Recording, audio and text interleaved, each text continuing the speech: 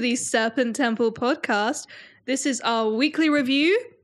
This week, we're going to be looking at 3 albums. It's going to be Melakesh's Emissaries album from 2006, the album by Wyatt E. called Exile from Bain Neharot, released in 2017, and a recent album, which is by Vokonis, released in 2021, called Odyssey.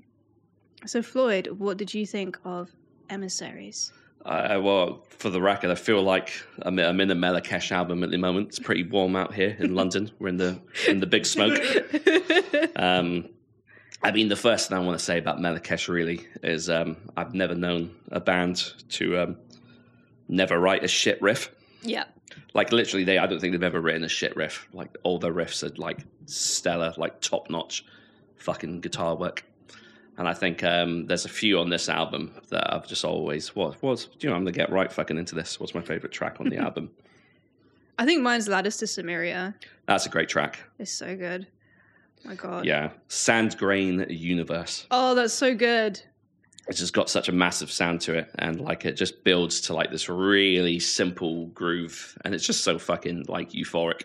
I fucking love that music so much. Yeah. Yeah. It's thing about Melakesh is it's I'm gonna let you take the lead on the pronunciation of most of the band members' lyrical matter, because no doubt I will butcher it to fuck. Well, I'll let you know who they are. So obviously the person that most people think of is Ashmedi, who's the vocalist and guitarist. He plays a 12-string. I didn't know that. And they've got keyboards and percussion, which I haven't written a name for. So maybe that's also Ashmedi. You've got Moloch on guitars. He also does bouzouki and some backing vocals. And then Al Hazred on the bass and vocals, also backing.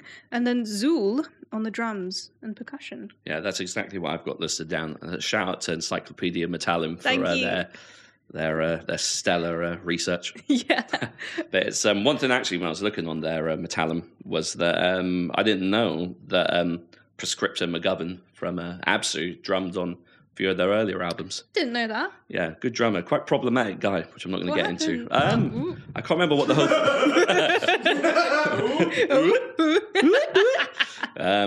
I can't remember what the whole thing was with Absu, I think.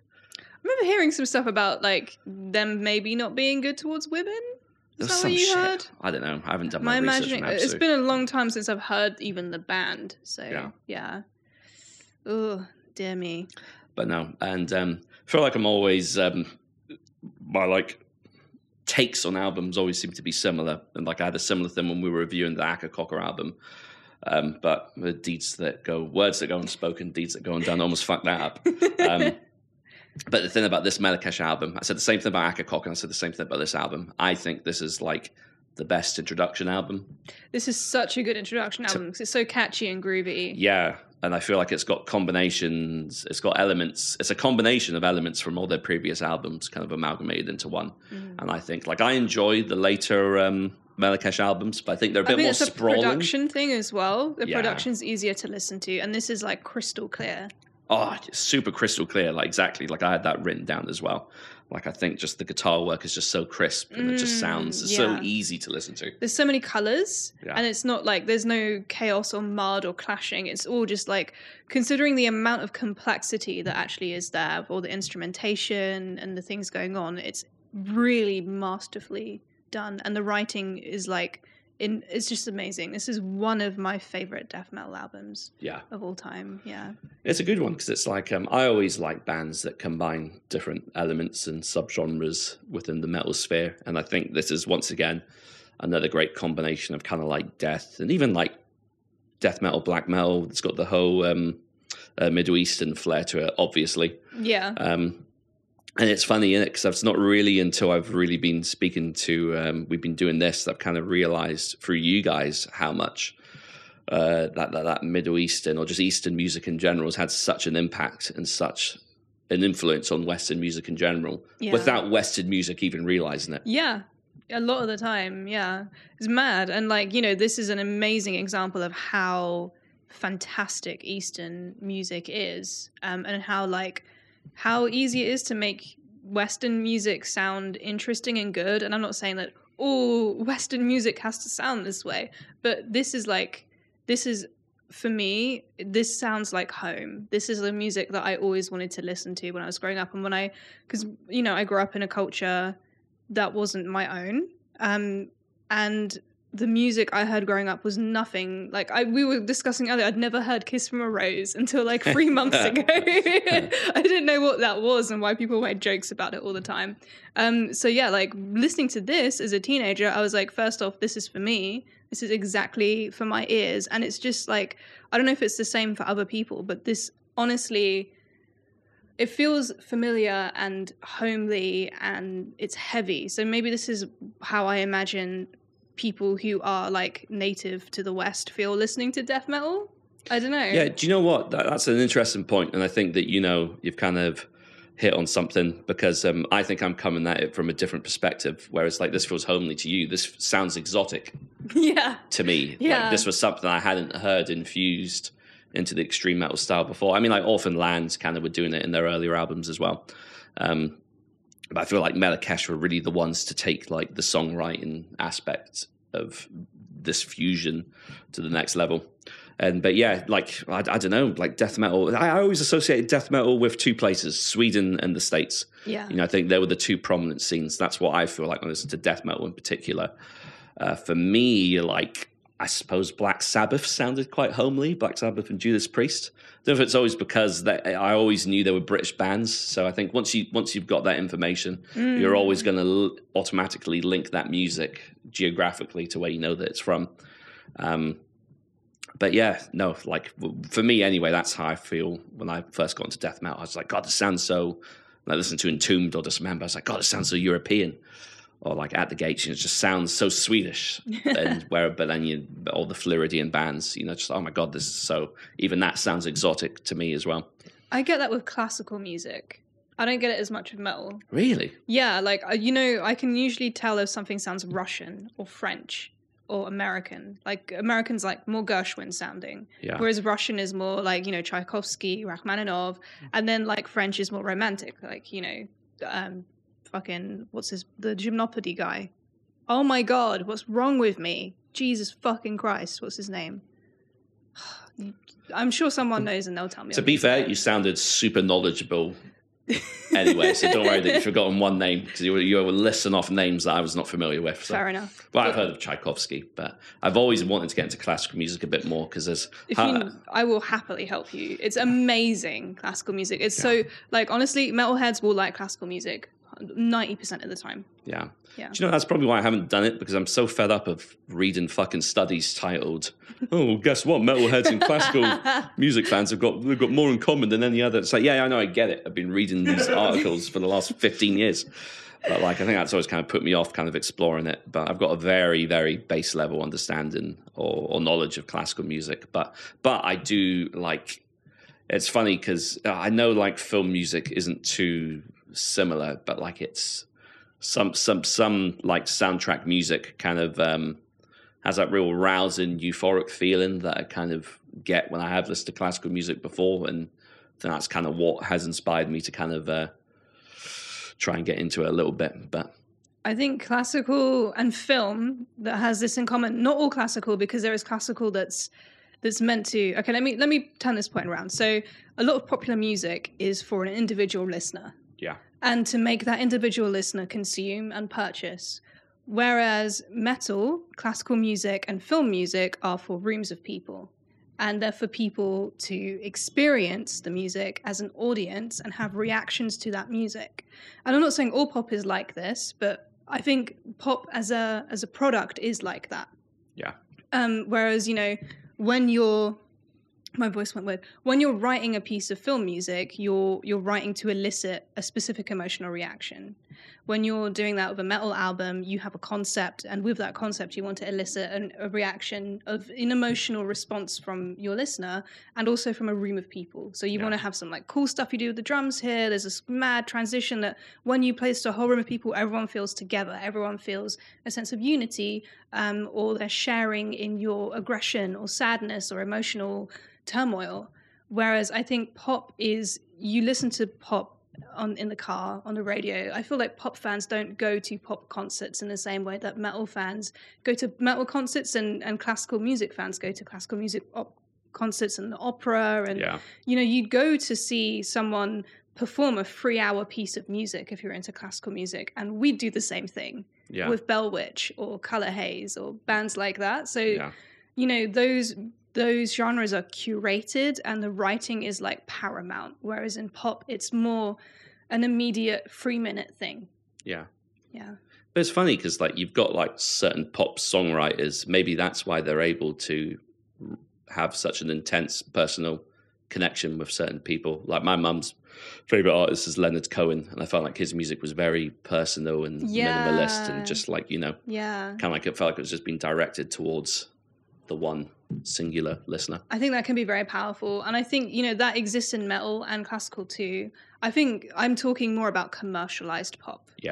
I'm talking about like manufactured stuff where it's just solely designed. I think that's a lot of what we think about. Well, that's what I think about. I feel like stuff from like earlier on in the century, well, the last century, is probably different to how it is now. It's funny, I never thought I'd get to the age where I wouldn't know a single fucking person on like the top 20 or like the pop music charts. But I'm literally like, if it's not like the biggest names in the world, like Ed Sheeran or Taylor Swift, I don't know any of these motherfuckers are. Mm-hmm. Yeah, me neither. I'm the same. I know about Cardi B because of the song that she wrote, but I don't know. I mean, did she write it? I have no idea. There's probably like 20 writers that 20. That's the thing, right? It's like it feels like it's a marketing exercise sometimes. Yeah, I think and that's kind of how. Like, do you know what? I'm gonna fucking say it. I don't like baby metal, right? And oh my god. Sue me, Metal Hammer. I've literally never listened to them. So. I have listened to them. It's basically, to me, what it sounds like is that whole sounds like fucking anime intro music. Mm-hmm. Or sounds like very energetic and upbeat. Okay. But it's cool. I've got nothing against the music itself. What I'm trying to say is, because there's that whole thing with K-pop and the music factories out there, and they literally treat it solely like a business, and they're just churning out these. And if baby metal, if that isn't the case with baby metal, then I do apologize, but I can't help but feel like they're a great representation of what is wrong with that kind of industry, factory-esque. They do it in America, but differently. I think they're just less obvious about it. Yeah. But you just got to look at how fucked up every single Disney star is, and it's just evident how toxic that the whole certain aspects of the pop music and scene is. I mean, we have like child stars in America. Like, was Taylor Swift one of those, or the Hannah Montana person? Who was that? Well, Hannah Montana, yeah. Well, Miley Cyrus was Hannah Montana. Miley Cyrus. You can see my level of knowledge here about music come into the fore. But like they seem like tortured individuals. Britney Spears, I think, had a similar thing. Like, they're too young and they're not protected. They're treated like objects, basically. Yeah. And maybe baby metal are protected. I hope they are. I hope so, for their sake, yeah. But I just want to give a quick... You mentioned Bell Witch. I just want to give a quick apology to Bell Witch and Bloodbath for falling asleep during their sets. So fell asleep during Bell Witch as well, and that was also after a work shift, and it was a long night. But that was more like a trance-like thing. Yeah, I got that than with it was with Haze. Exhaustion at Bloodbath at Damnation. Like, I do apologize for being asleep on the barrier. I'm sure they're listening and weeping right now. So going back to Melakesh, so you're talking about music eliciting an emotion. What would you say that emotion is for you? Oh my God, for me it's very complex because of my... I don't think this is an average reaction, but for me it's just like a longing to go home, which I cannot do. Aggression, but specifically an aggression that I am... I don't know. I feel like it's an aggression... I don't know. I don't want to say Middle Eastern because I just sound like a fucking terrorist, which I'm not, by the way.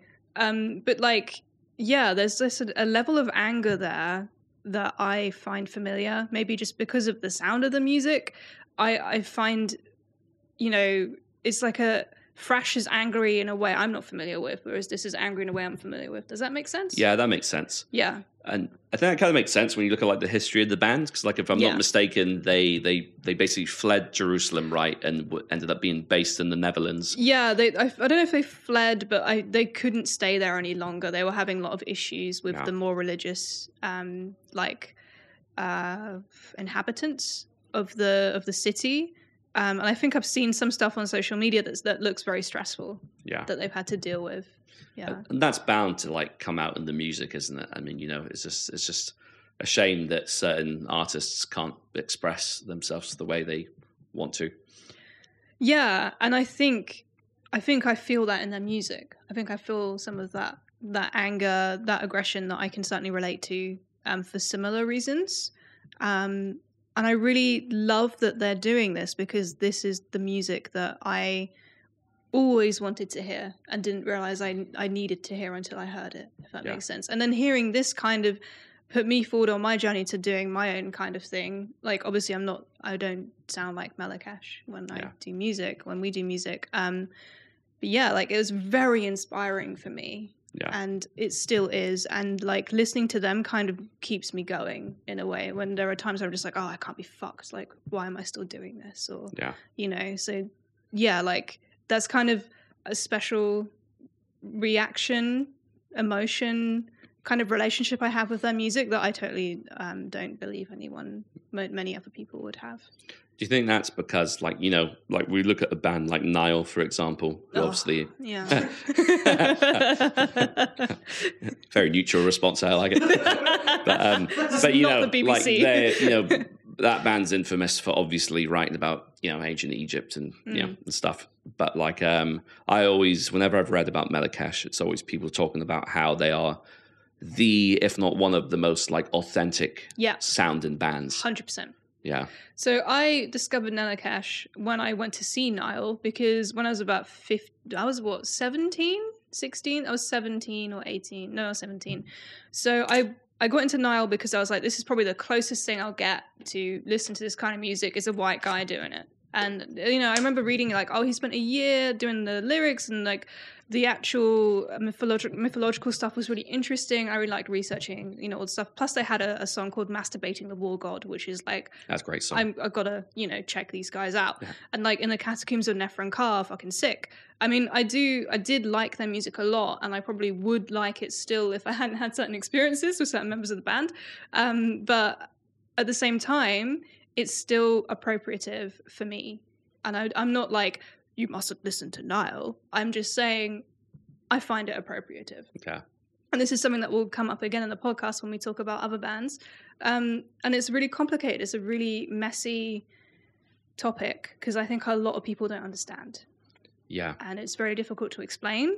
And, there are members of Nile that aren't white. And, like, George Calais is a fucking amazing drummer. He's a great drummer. Really nice guy. He's fucking lovely. But Carl, I have a personal... Like, the interaction I had with Carl completely changed the way I view Nile. Because before I was like, oh, this guy just really likes the culture. He's really cool. But he was a fucking dickhead to me. So I'm just like, you're just kind of using... this culture that partly I'm related to, and then just kind of profiting from it. And if you're going to be a dick to people who are part of that, then, I don't trust what he's doing. So, yeah, but Malakash was supporting Nile, and they were way better. Yeah. So I'm really glad Malakash exists. Yeah. I always got that vibe from their music, that they've just so, like, I also, like, grew up being quite a big fan of Nile, because I thought it was something different to the, frankly, quite stale death metal scene at times. Yeah. And, but then, there's such a marked difference when you hear someone that's inspired by it than someone that actually is, that is from that region, or is obviously, affiliated with that region. Yeah. Because it's like adjacent to, I suppose. Yeah. I say George Calais, how you pronounce it. I don't know. He was in a great band. I had to look up the name of it because I couldn't remember. But he like dropped an album with a band called Sickening Horror, and it's like a really quite a strange sounding, like proggy, dissonant, like death metal album. That's kind cool. of. It's a really cool album. It's worth checking out. By the way, I just totally forgot that it was just a one-time album thing that he dropped, and it was really cool. I will actually check that out because I really respect his drumming. Yeah, he's such a sick drummer. That's one thing about Nile is they've always had a history of just getting the sickest drummers in. Tony Lorano as well, and I think Derek Roddy drummed in Nile for a bit, but I might be mistaken on that one. I believe, if I remember correctly, there's a bit of classical music in Nile. I think they use Holst's Planets. Maybe in the Catacombs of Neferencar. I think there's like a bit of Holst that they use. Cool. That's probably like the album I'm least familiar with. I bought Black Seeds of Vengeance, which was the one that had Masturbating the War God on it, I think, and that was just such a sick album. And I loved like the triple like vocal assault that they had. But anyway, that's enough about Nile. Melakesh.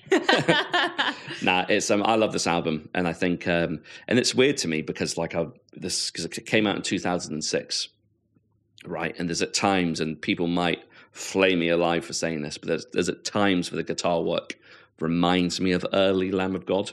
like As the Palaces Burn era Lamb of God. Like I don't know why Lamb of God, they've become like this contentious band that a lot of people think are just back then they were shit. like really big. So yeah, but they were tapping into something that I think was kind of cool, and I think there's elements of it on this album. Like there's certain guitar riffs that it's like a neo thrash kind of style, like almost like a natural evolution from some of the shit Testament were doing, which was what set Testament apart from the other the Bay Area thrash bands at the time.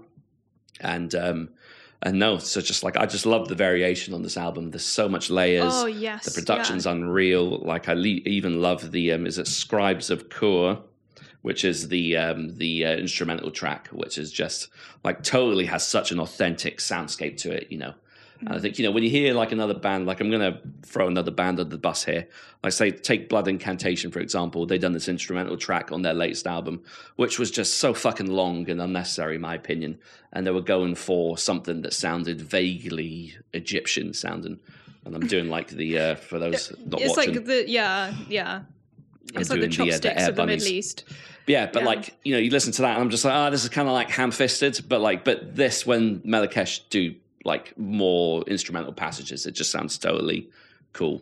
I think part of it is that it's not forced. Like, they're not like copying. They're just like, oh god, I keep fucking touching the mic. I like, this is what I found doing music, and I talked to an ethno-archaeo musicologist about this, and he basically said that people from certain parts of the Middle East and the world, when they do music, it's automatically not automatic, it's innately going to be historically similar to music that has been in that part of the world for thousands of years.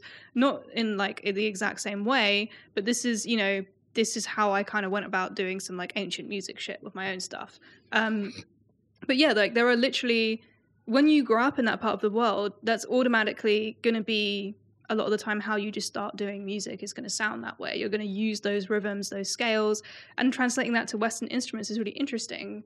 And that's where you get this sound. Like I don't think, in my view, I think I listened to an interview. I don't know if they consider themselves doing fusion. I think they're just doing music to them. Yeah. That's just what happens when they write cool riffs and they play stuff. And frankly, like this is always going to be like the coolest a riff can possibly sound as if it's played this way. And I think I'm just being, you know, a fucking imperialist about my own culture here. But yeah, like I just find that really interesting, and I'm just going to unapologetically love their music. And I'm just so fucking glad it exists. I also love that how researched these lyrics are. I didn't do the thing where I just read lyrics because I think I'd just bore people. But there are some fucking awesome references to like, you know, the Sephiroths, ancient shit. I'm talking about like, you know, touching the spirits of Sephiroth, Lattice to Cimmeria. There's just really amazing, very small references to stuff that I find really exciting. I noticed that, and obviously that's just one good thing about doing the podcast with someone so educated, is that I knew a lot of these things well, it went over your head. But like, I was like doing a quick Wikipedia search on a couple of the things, and obviously, the first thing that comes up when you search Sephiroth is the character from Final Fantasy VII. Naturally. So I'm going to make an educated guess and say I don't think that song is about that particular character. It is not. So, and I was reading that it's to do with like there's like these spheres of life. Yeah, and it was to do with like the Kabbalah. I talked about it when we did the Ohm review. It's the same thing. It's like that framework of like sometimes depending on the religion, it's kind of like it's started with a Jewish mysticism of this framework of spheres. Each sphere has a specific archetype. So you have Keter, which I believe means king.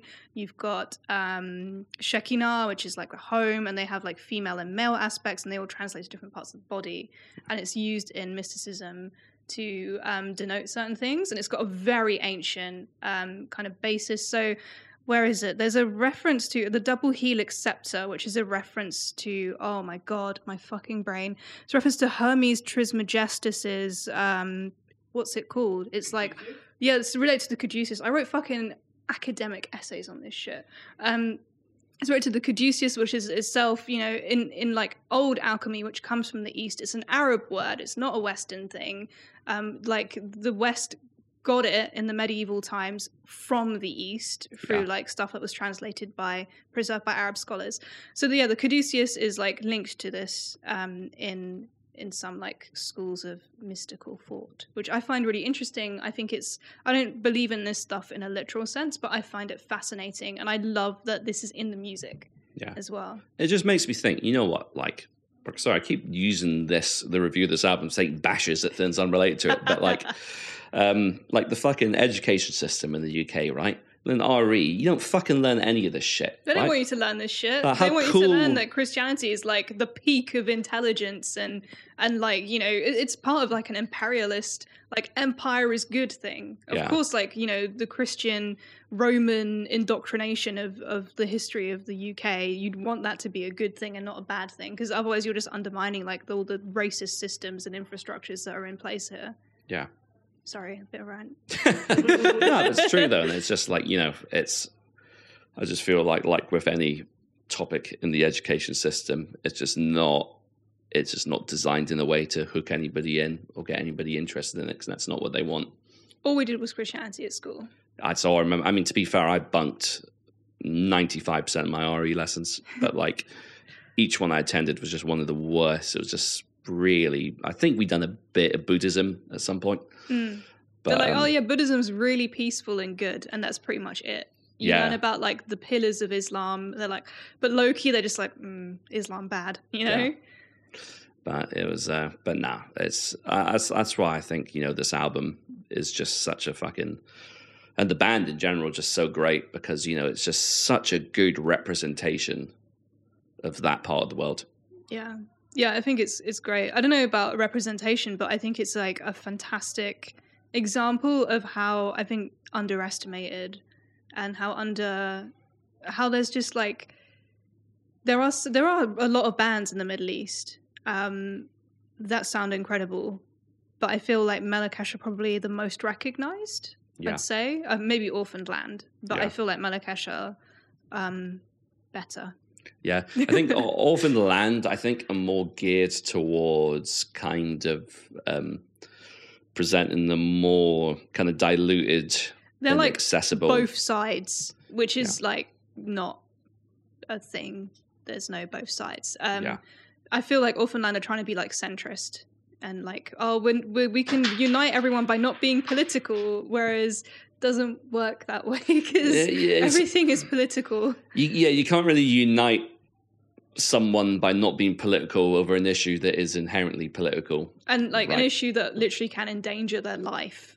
Right, or like their right to exist, and at that point you are being political, whether you like it or not, which is, you know, everything you do is political. Whether like you wake up and you breathe, the air you breathe is political. Like the air we're breathing right now in central London is so dirty, it's illegal. And yet we come here and we, you know, we don't willfully do it, but we have to. So we're kind of allowing this air to continue being shitty and dirty. Whereas if everyone just decided not to come into London until the air was sorted out, they'd sort the air out. Right. Yeah. But I'm not saying it's our fault, it's the fucking government's fault. But I feel like, you can make everything political because it is, because politics is everything that affects people. Yeah.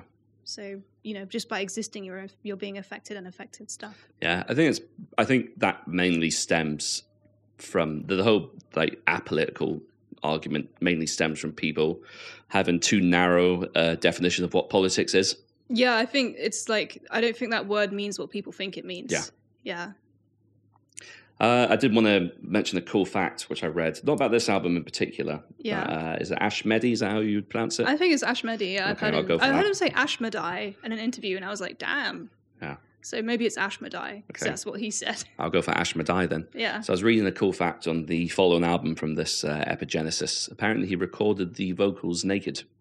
No way! And it was recorded in Istanbul as well, which I thought was super cool. Oh, it's fucking hot in Istanbul, so that might be why. But did he give a reason as to his nudity? Yeah, basically it was really cool actually, because he was saying it was all about just kind of being in touch with the whole primal nature, and you can't get any more so primal than being cool. fucking naked as you were do born. that, but it would be problematic.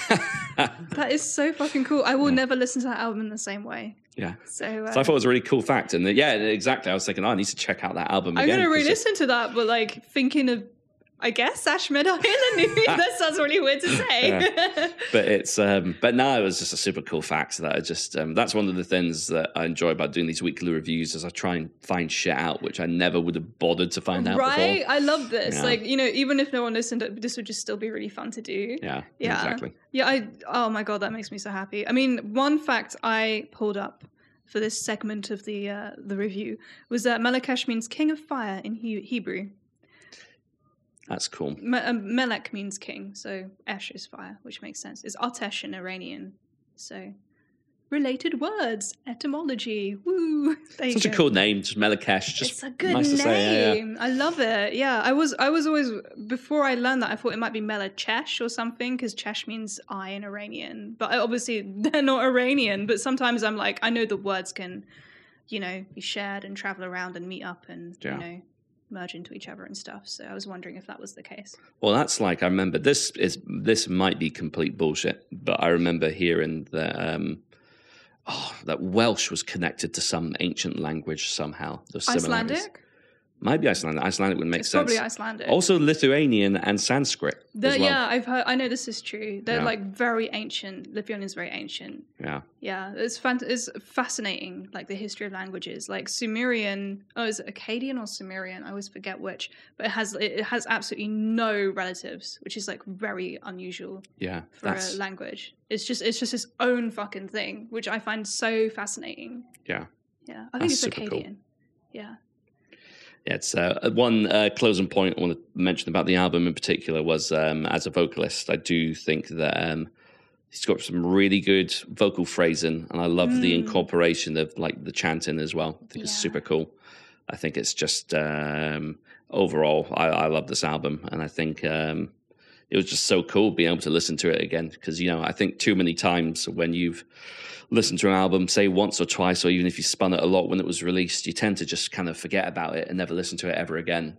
And it's just so cool to go back to something that came out 15 years ago now. Like, it sounds like it came out now. Exactly. And that's literally what I was about to say. Like, it still sounds so like relevant and modern, and I think the production definitely helps it sound, and helps the fact that it sounds so fucking clear and relevant. Yeah, I mean, these are, I always say this, but they are literally one of my top 5 bands. Like, there's like, they are, I mean, the guitar work is always amazing. The tone is beautiful. The drumming is fascinating. They're using like, Eastern rhythms, which is rare. It's like, there's so much variation, as you say.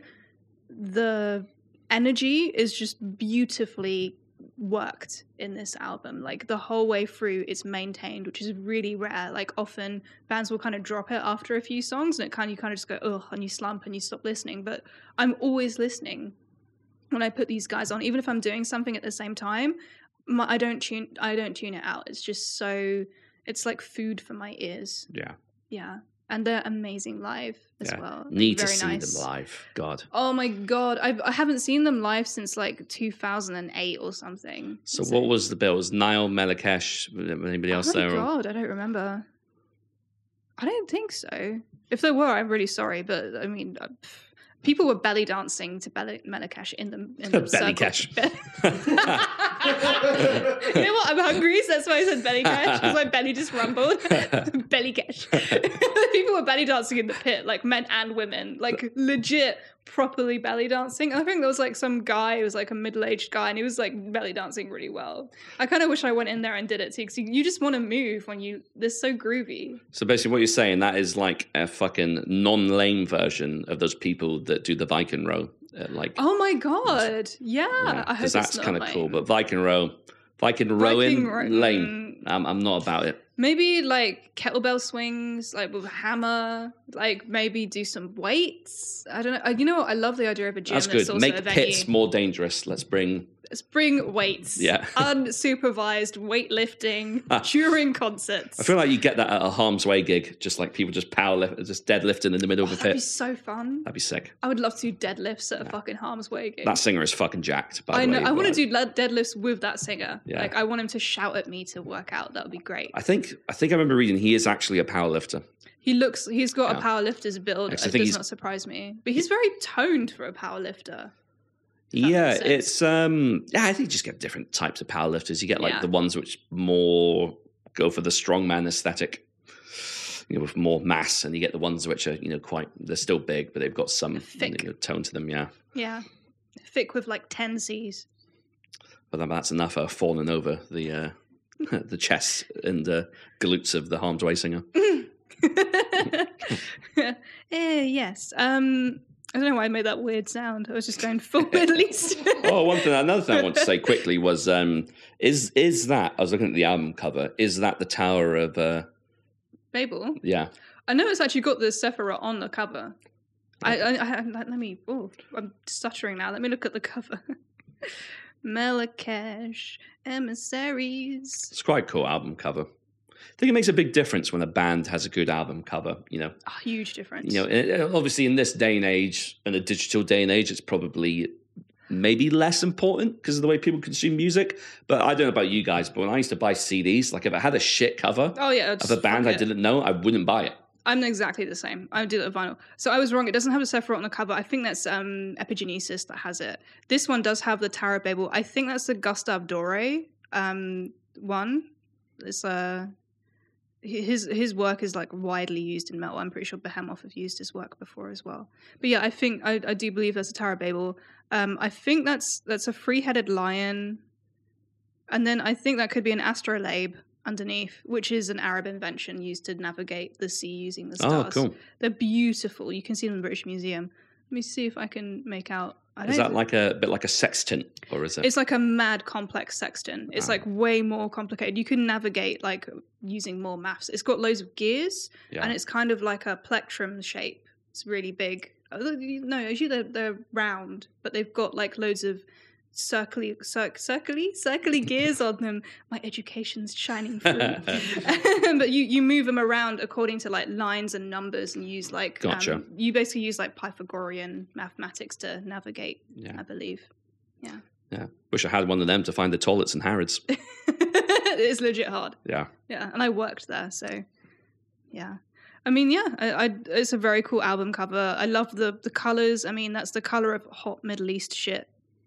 That made it sound really sexual. So that's the title of the third Lowen release, isn't it? Hot Middle Eastern. I'm recording it in the nude. Yeah.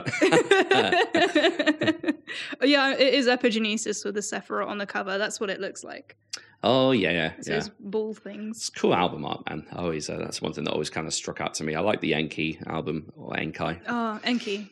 It's from oh my god, the Enuma Elish reference in this album makes me really happy every time. It's like the Enuma Elish rewritten. It's fucking cool. I didn't realize that the Epigenesis has Persian rugs on the cover.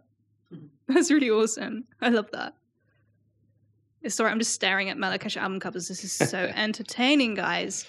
Should we move on? I think we should move on, but yep. Final comment, Melakesh, good. I like.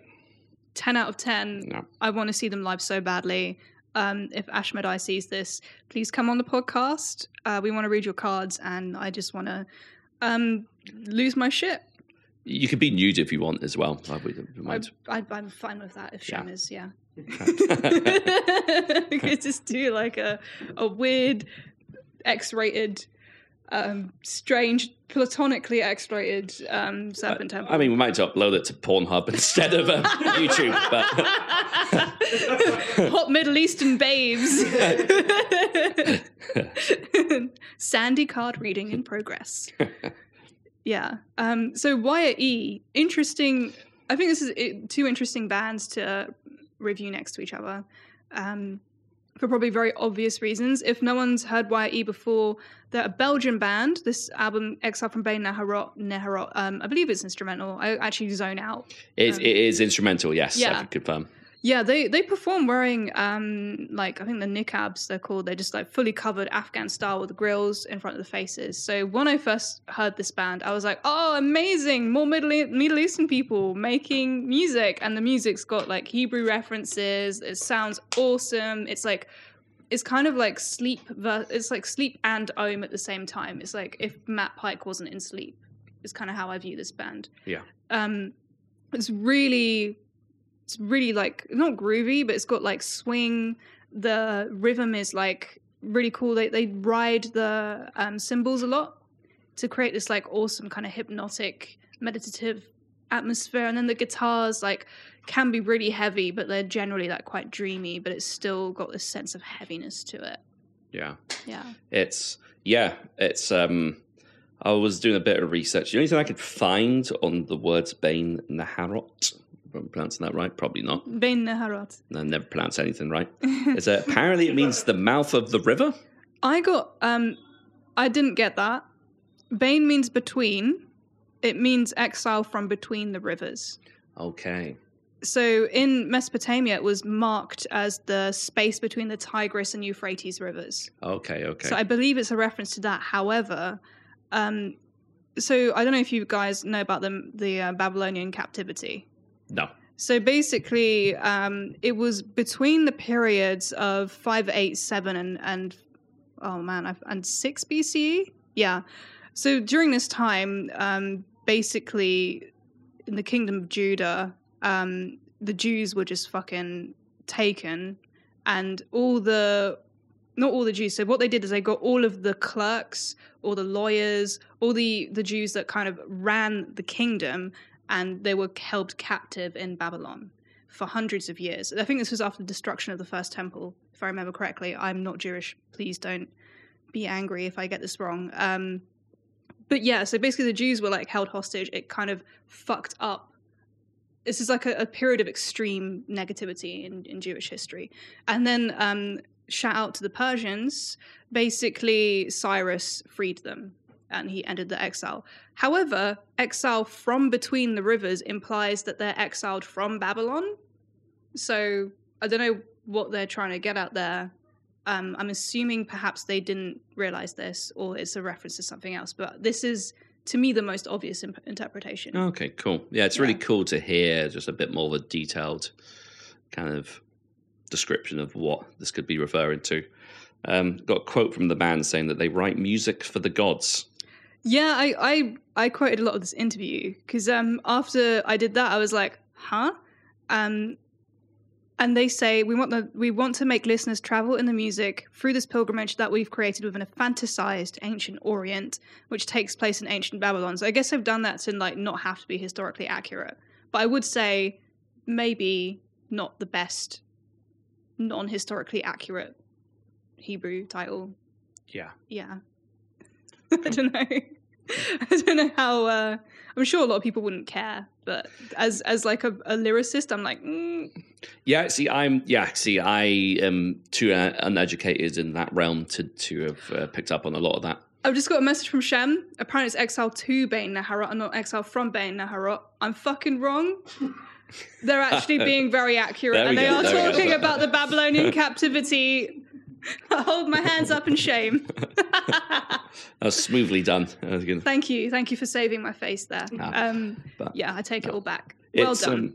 Yeah, talking a bit about the music. Mm-hmm.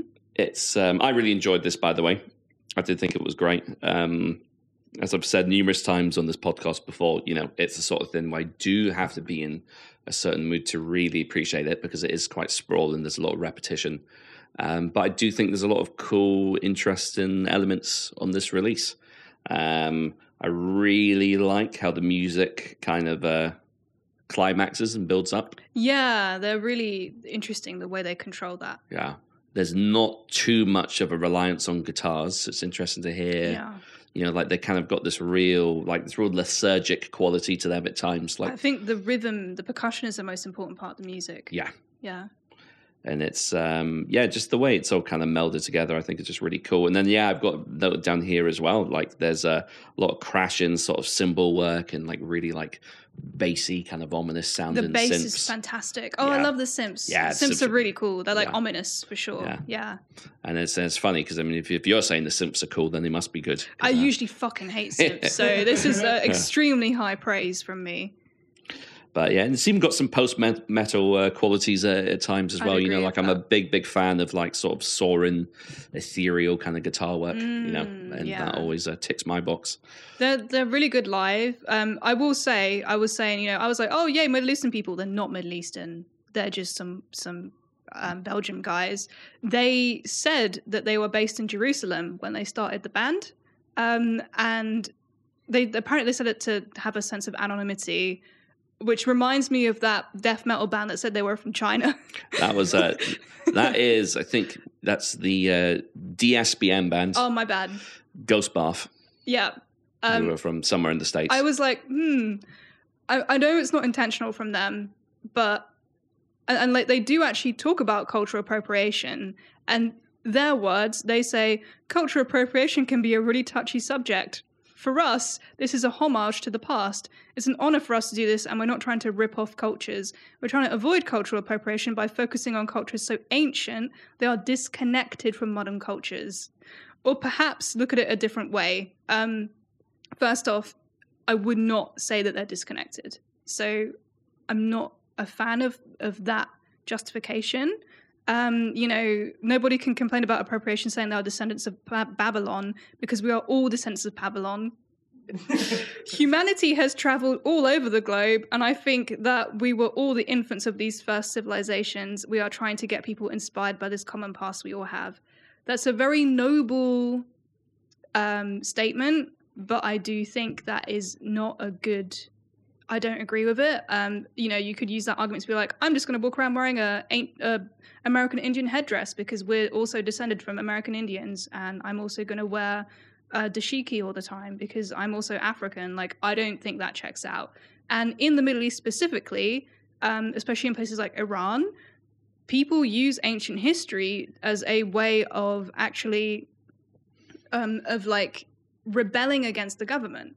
Because they've been, after like the Islamic invasion, a lot of culture was suppressed, and part of going against that is using ancient history as a way of retaining that sense of culture in the face of some eradication. So this makes me somewhat uncomfortable. It's a touchy subject. I'm sure there are people who would disagree with me, and there are probably people who actually have a far more extreme reaction than I do.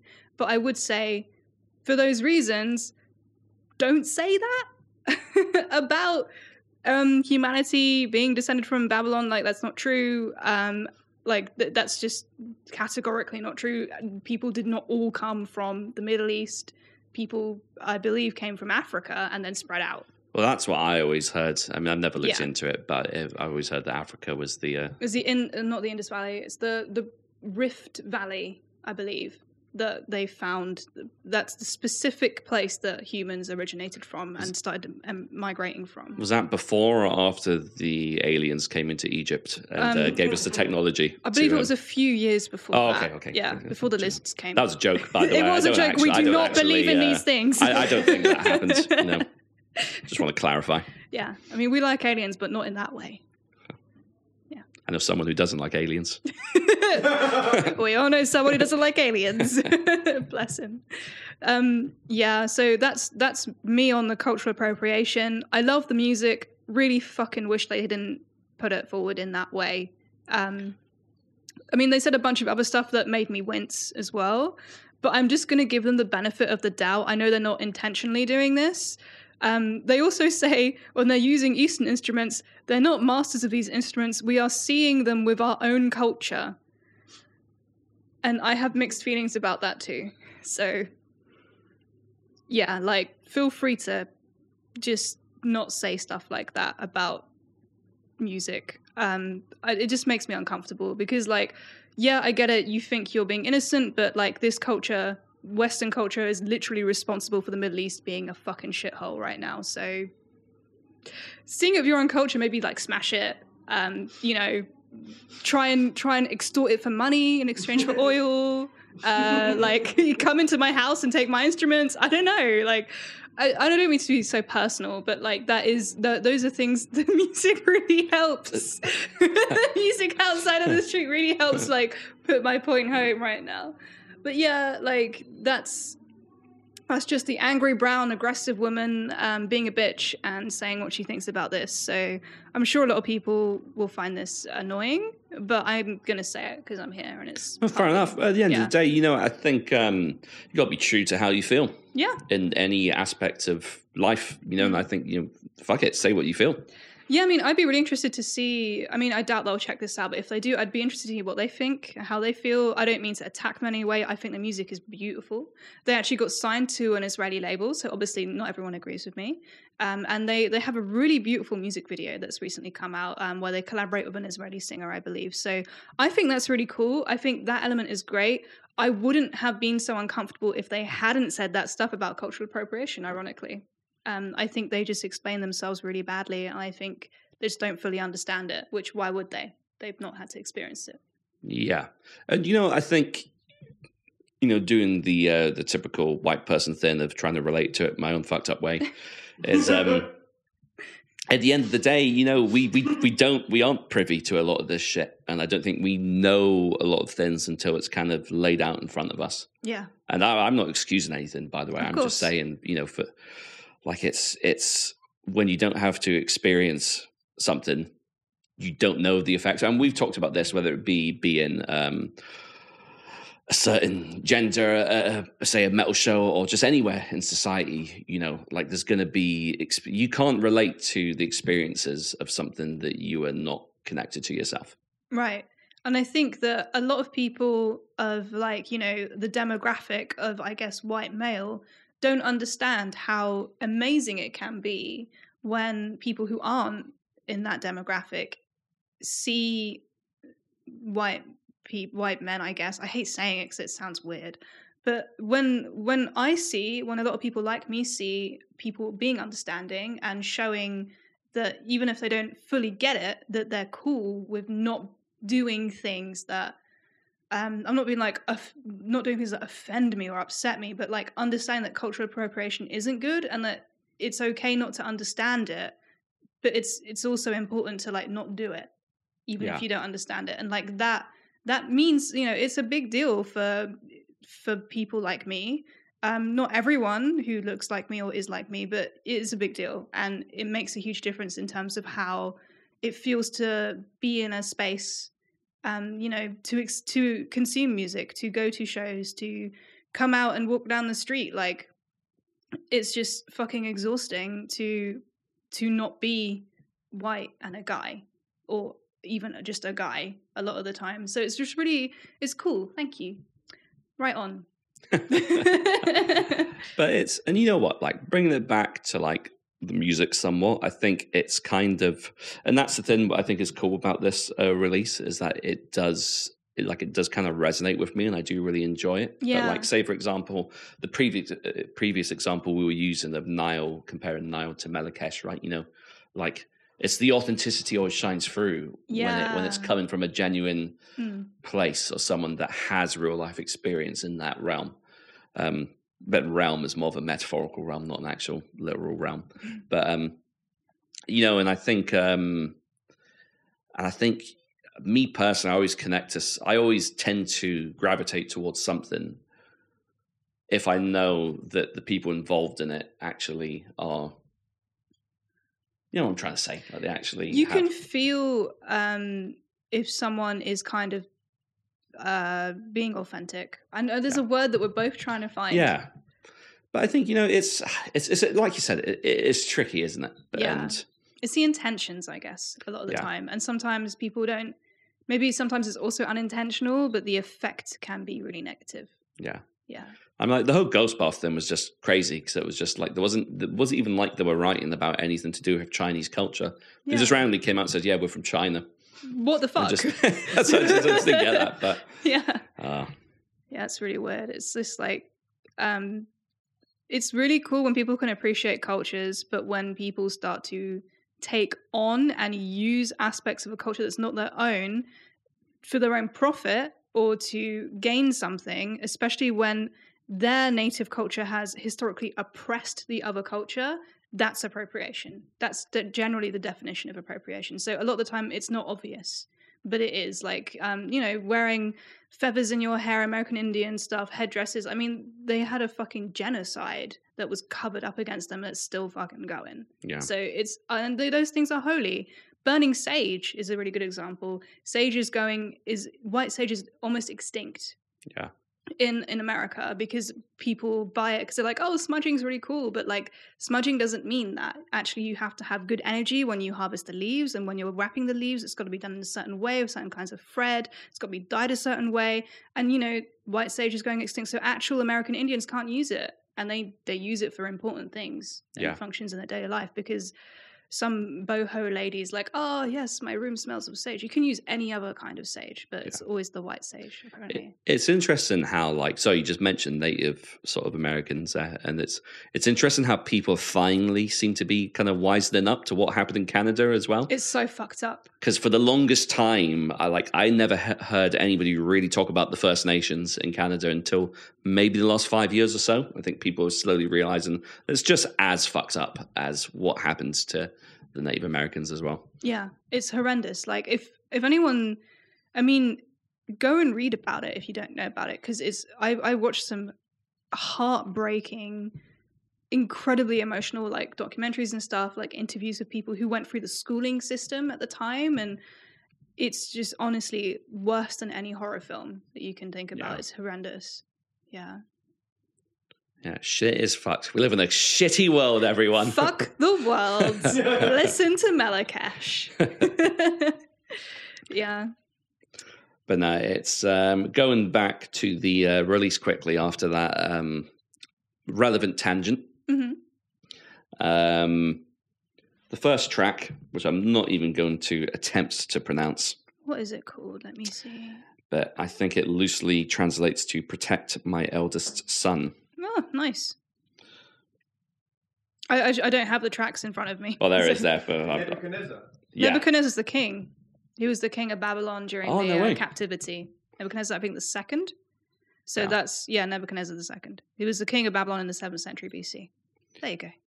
But you kind of that track in particular, kind of when you were saying before about percussion being key, I think I definitely really hear it in that track. I think, you know, there's just something cool about the way like percussion can be used almost like a crashing wave at times. You know, that rolling sound as well. It's liquid. Yeah. Yeah. And I think, you know, and I just think it's not something you really get too much in metal, if I'm being honest. Like the rhythm section is kind of normally something used just to, it's there as a function. Yeah. It's just like, you know, the rhythm section's there just to bolster up what everybody wants to hear, which is the vocals and the guitars. But, you know, so I think it's always cool. And I think that's one of the cool things I like about doing these reviews is we've explored a lot of releases, which I think, and it's been refreshing to hear things where like the guitar hasn't always been the forefront of the music. And when especially in the genre, or even, I wouldn't even say this is metal, to be honest, you know, it's loosely got some links, but you know, in the music I listen to primarily is all about the riff. And you know, it's just refreshing to hear groups that, you know, that work more cohesively as a unit and, you know, present something a bit different. I think this is like really similar to Ohm, basically. Yeah, Ohm was super cool. Like that was like, I could definitely see how people like view Ohm's music as almost like a, you know, a religious experience in itself. 100%. And like the reason I'm sorry to go back to it, but he's not being like, I'm Israeli or like everyone comes from this. He's like, no, I just think these are really cool, and he's just doing his own thing with it. Whereas I think this was like, I think maybe they were trying a bit too hard to get into the shtick of looking like they were Middle Eastern as well. Yeah, maybe, I don't know. Yeah, but potentially. I'm like, they used the percussion in the same way with the cymbals and stuff, I think. Yeah, that was a great album. It's so fucking good. It's I one need of to the listen best. to them again. Hell yeah. I'm Great so glad you music like for them. this weather we're experiencing at the moment. Oh my It's god, quite you're warm. right. We are sweating our balls off. Yeah. Yeah. Mine's already gone. So should we go on to Vaconis? I reckon we shall. Sick. Should. Shall shoot. Shall shoot. So yeah, this is Odyssey, released in 2021. A Swedish band. What did you think of them? Okay, now this is... I'll open it with the fact that I did actually like this release much more than I was anticipating to. Likewise. Because as always, before I get into an album, I kind of do a bit of... If I'm not familiar with their previous material, I'll do a bit of work beforehand, listen to a few tracks. And I was thinking, okay, this might be, some relatively accessible, kind of stonerish, sludgy... just kind of contemporary metal, but I think it's presented in such a way that I actually really enjoyed it. Like, it's really interesting, this album. It was not what I expected. There was so many things in here that just really threw me off. I mean, like the vocals were mad interesting because you've got like, it's literally like you throw. Can't remember which one is it in Mastodon that does the bellowing. It might be. Oh God! I always mix them up. I think it's Troy. Troy's like the kind of the bellower, isn't he? And it's like a combination of him, Klaus from Scorpions. Like at times, it literally sounds like a Scorpions chorus. There's one track in particular called "Blackened Wings," which has got like a super catchy chorus. And I was like, this reminds me of a Scorpion song. And yeah, and it's got some harsh vocals in there as well, which is completely really come from good. left field. Yeah, and it's just like, so many times when a band. Is, and even the music as well. There's some really interesting and quite varied guitar work. There's a range of different tempos and dynamics and sounds, but while all still retaining a real sense of accessibility. Yeah. Like I wrote down this really bizarre analogy, right? Like if you're ever shitting on the toilet, right? You listen to a band like Defeated Sanity. That's perfect shitting music. Like. I've never listened to music proper while having a guttural shit. death metal, right? Like that is, it can really help sometimes. Like, I love it. I'm going to try it. Don't do it in my own fucking house. But like, if I'm out and about and I need to do the business in public, and I'll start my headphones in and like brutal death metal, like Defeated Sanity. I mean, that'll get your bowels going. Let me tell you that. I love that. So That's amazing. But this like reminds me, this isn't shit in music. This is like bus journey music. Bus journey music. It's like I fucking listened to this again on the bus, and it was the perfect soundtrack. It is. It's good. Like pretending you're in a music video, looking out the window. The sun's out. Like when you see the telephone wires. Like I used to do this all the time when I was on the train. Like I used to. This is pre-mobile phones, where you see the telephone wires. And you pretend your hand's like a little man doing parkour, and you run it along the wires. I've done that. I did that for fun. 6 hours. That journey up to Scotland, and it was. God, I'm going to try doing that. That's what I used to do. I used to listen to music and pretend my hand was a man doing parkour, running at like 150 miles per hour. My hand is a man. But no, and like it's got a real. I don't know if it's just because the weather really suits it, but like this album is totally just like journey music. So you just put it on, you could chill to it. But it's got enough variation to kind of keep things really interesting. Like, there's obvious links to Opeth in this album. There's so many amazing Opeth moments. Yeah. But without sounding like they're plagiarizing. Yeah. I mean, they're Swedish. Maybe that's just. Yeah, I think so. Maybe Opeth runs in their blood. Maybe they all come from Opeth. Yeah. Yeah. And it's like, we were talking the other week about Soen, which is basically Martin Lopez's band, right? And like I couldn't really get into them too much because they sounded at times a bit too much like a derivative of Opeth. But like this, like has got those elements in it. Like there's some organ usage at some points. Yeah, like use Mellotron. I love that. Yeah. But I don't know, they do it in a way that it's much of the similar vein as Opeth, where it sounds quite contemporary still. It sounds like it belongs in the song. It doesn't sound like they're like copying. They're not shouting out anyone. Yeah. It's just like it's there and it's part of it, and it's part of this like whole fabric that they've woven. It's like to me, this album is like gold yellow music. Like the cover is amazing. Yeah. The cover is by an artist called Kira Björling. I'm sorry if I mispronounced that. It's beautiful. It's like this huge rooster, and it's got this curling tail, and there's like this kind of tunnel of light and yellows and golds and oranges, and like the music sounds exactly like that. It's just it's at times heavy, at times light, but there's always this sense of brightness, of like sunlight just like fucking pummeling you into the ground, of how like beautiful and clear it is. It's like happy. Yeah, no, 100%, 100%. Like at times, like not in style, but in the atmosphere, it reminds me of later Pole Bearer. Oh, that's interesting. Because, like, I mean, Pole Bearer's earlier albums were far more like morose and quite depressing, to be honest. But like their album Heartless, I think the album's called Heartless. It's off the top of my head, I'm not cheating and using Encyclopedia Metallum here. Like that had much more of like a summery, like kind of like, you know, just more of a mellow chill and still emotional, but more euphoric emotion as opposed to melancholic. And that's kind of, I got a similar vibe on certain parts in this album, you know, like it's so bright and colorful.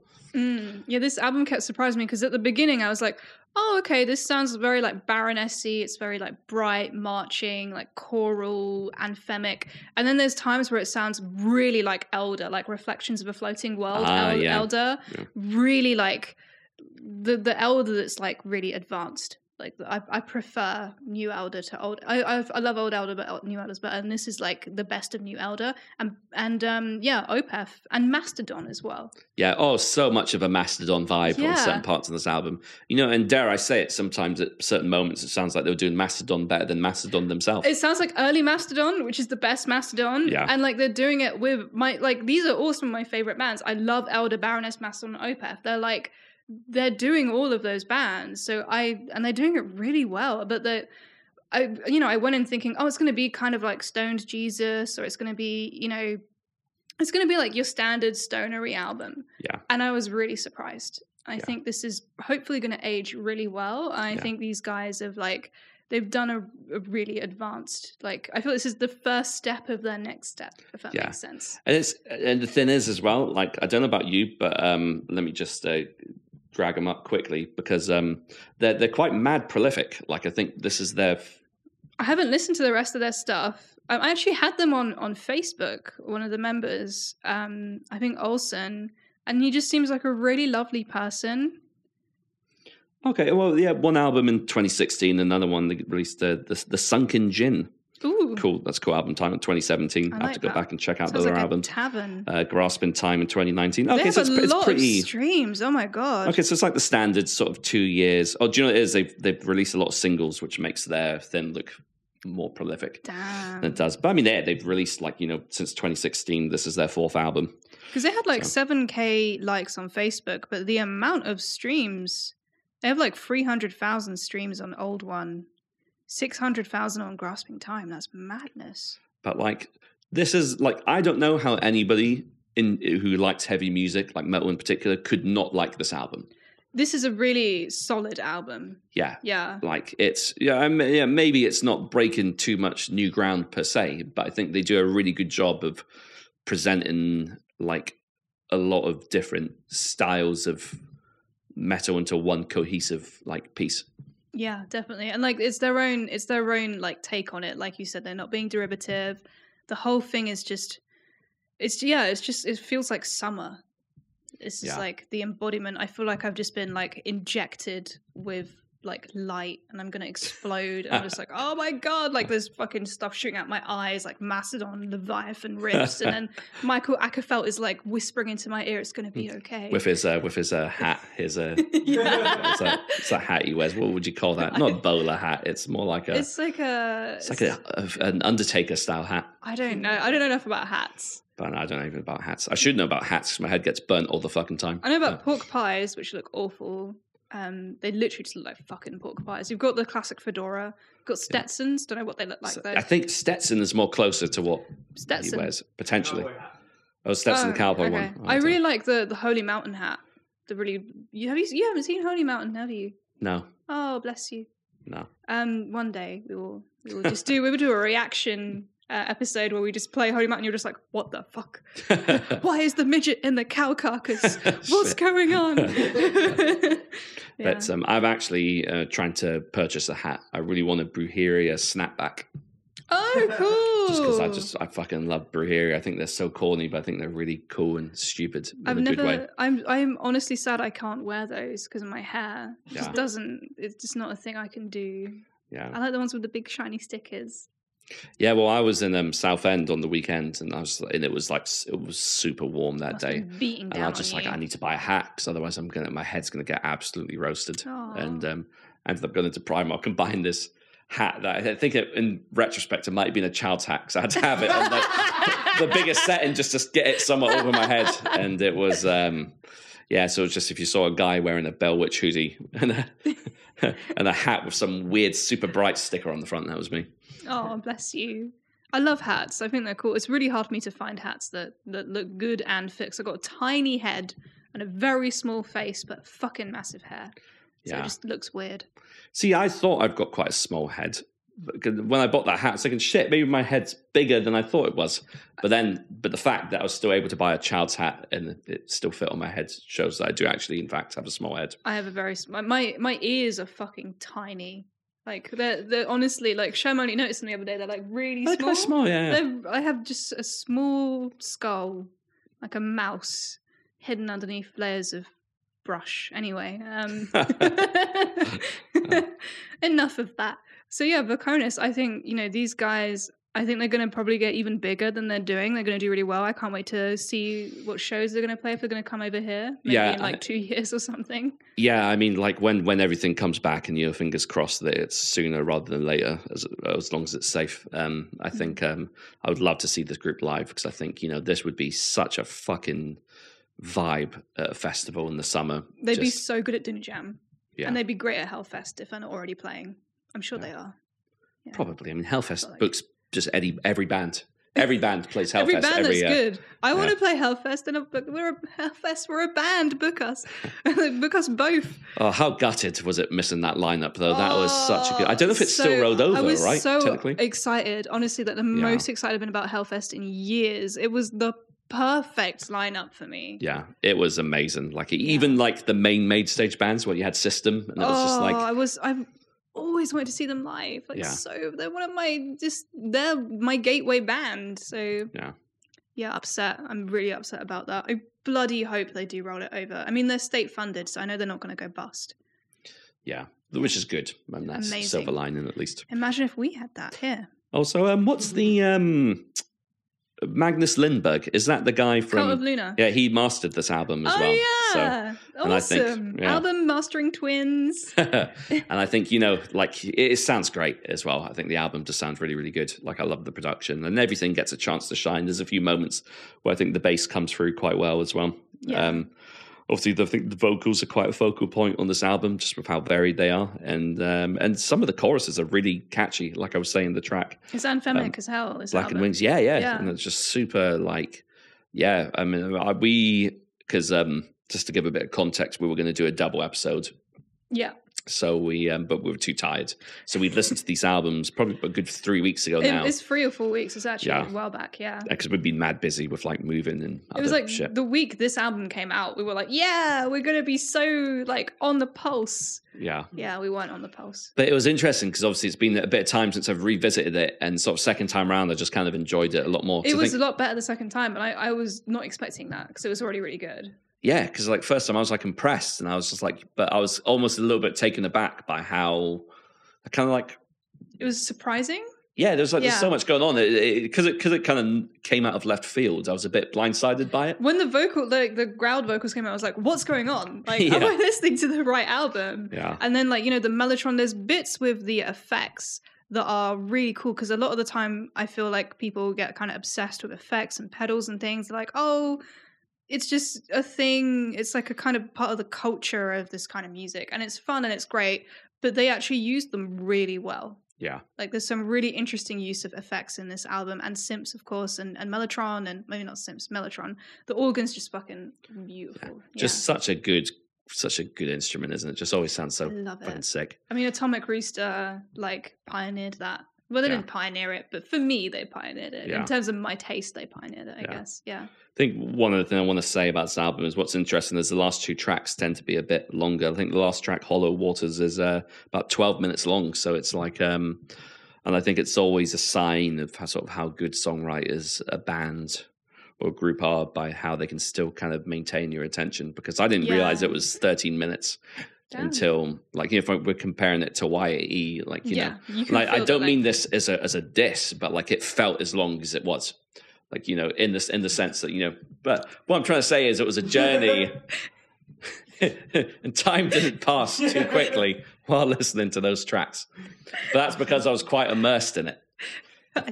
Oh God, have you got a shovel so I can dig myself out of this hole? But no, I think it's because that kind of lens. I'm gonna attempt this. I'm gonna attempt to get out of this. Fuck it, I'm going all in.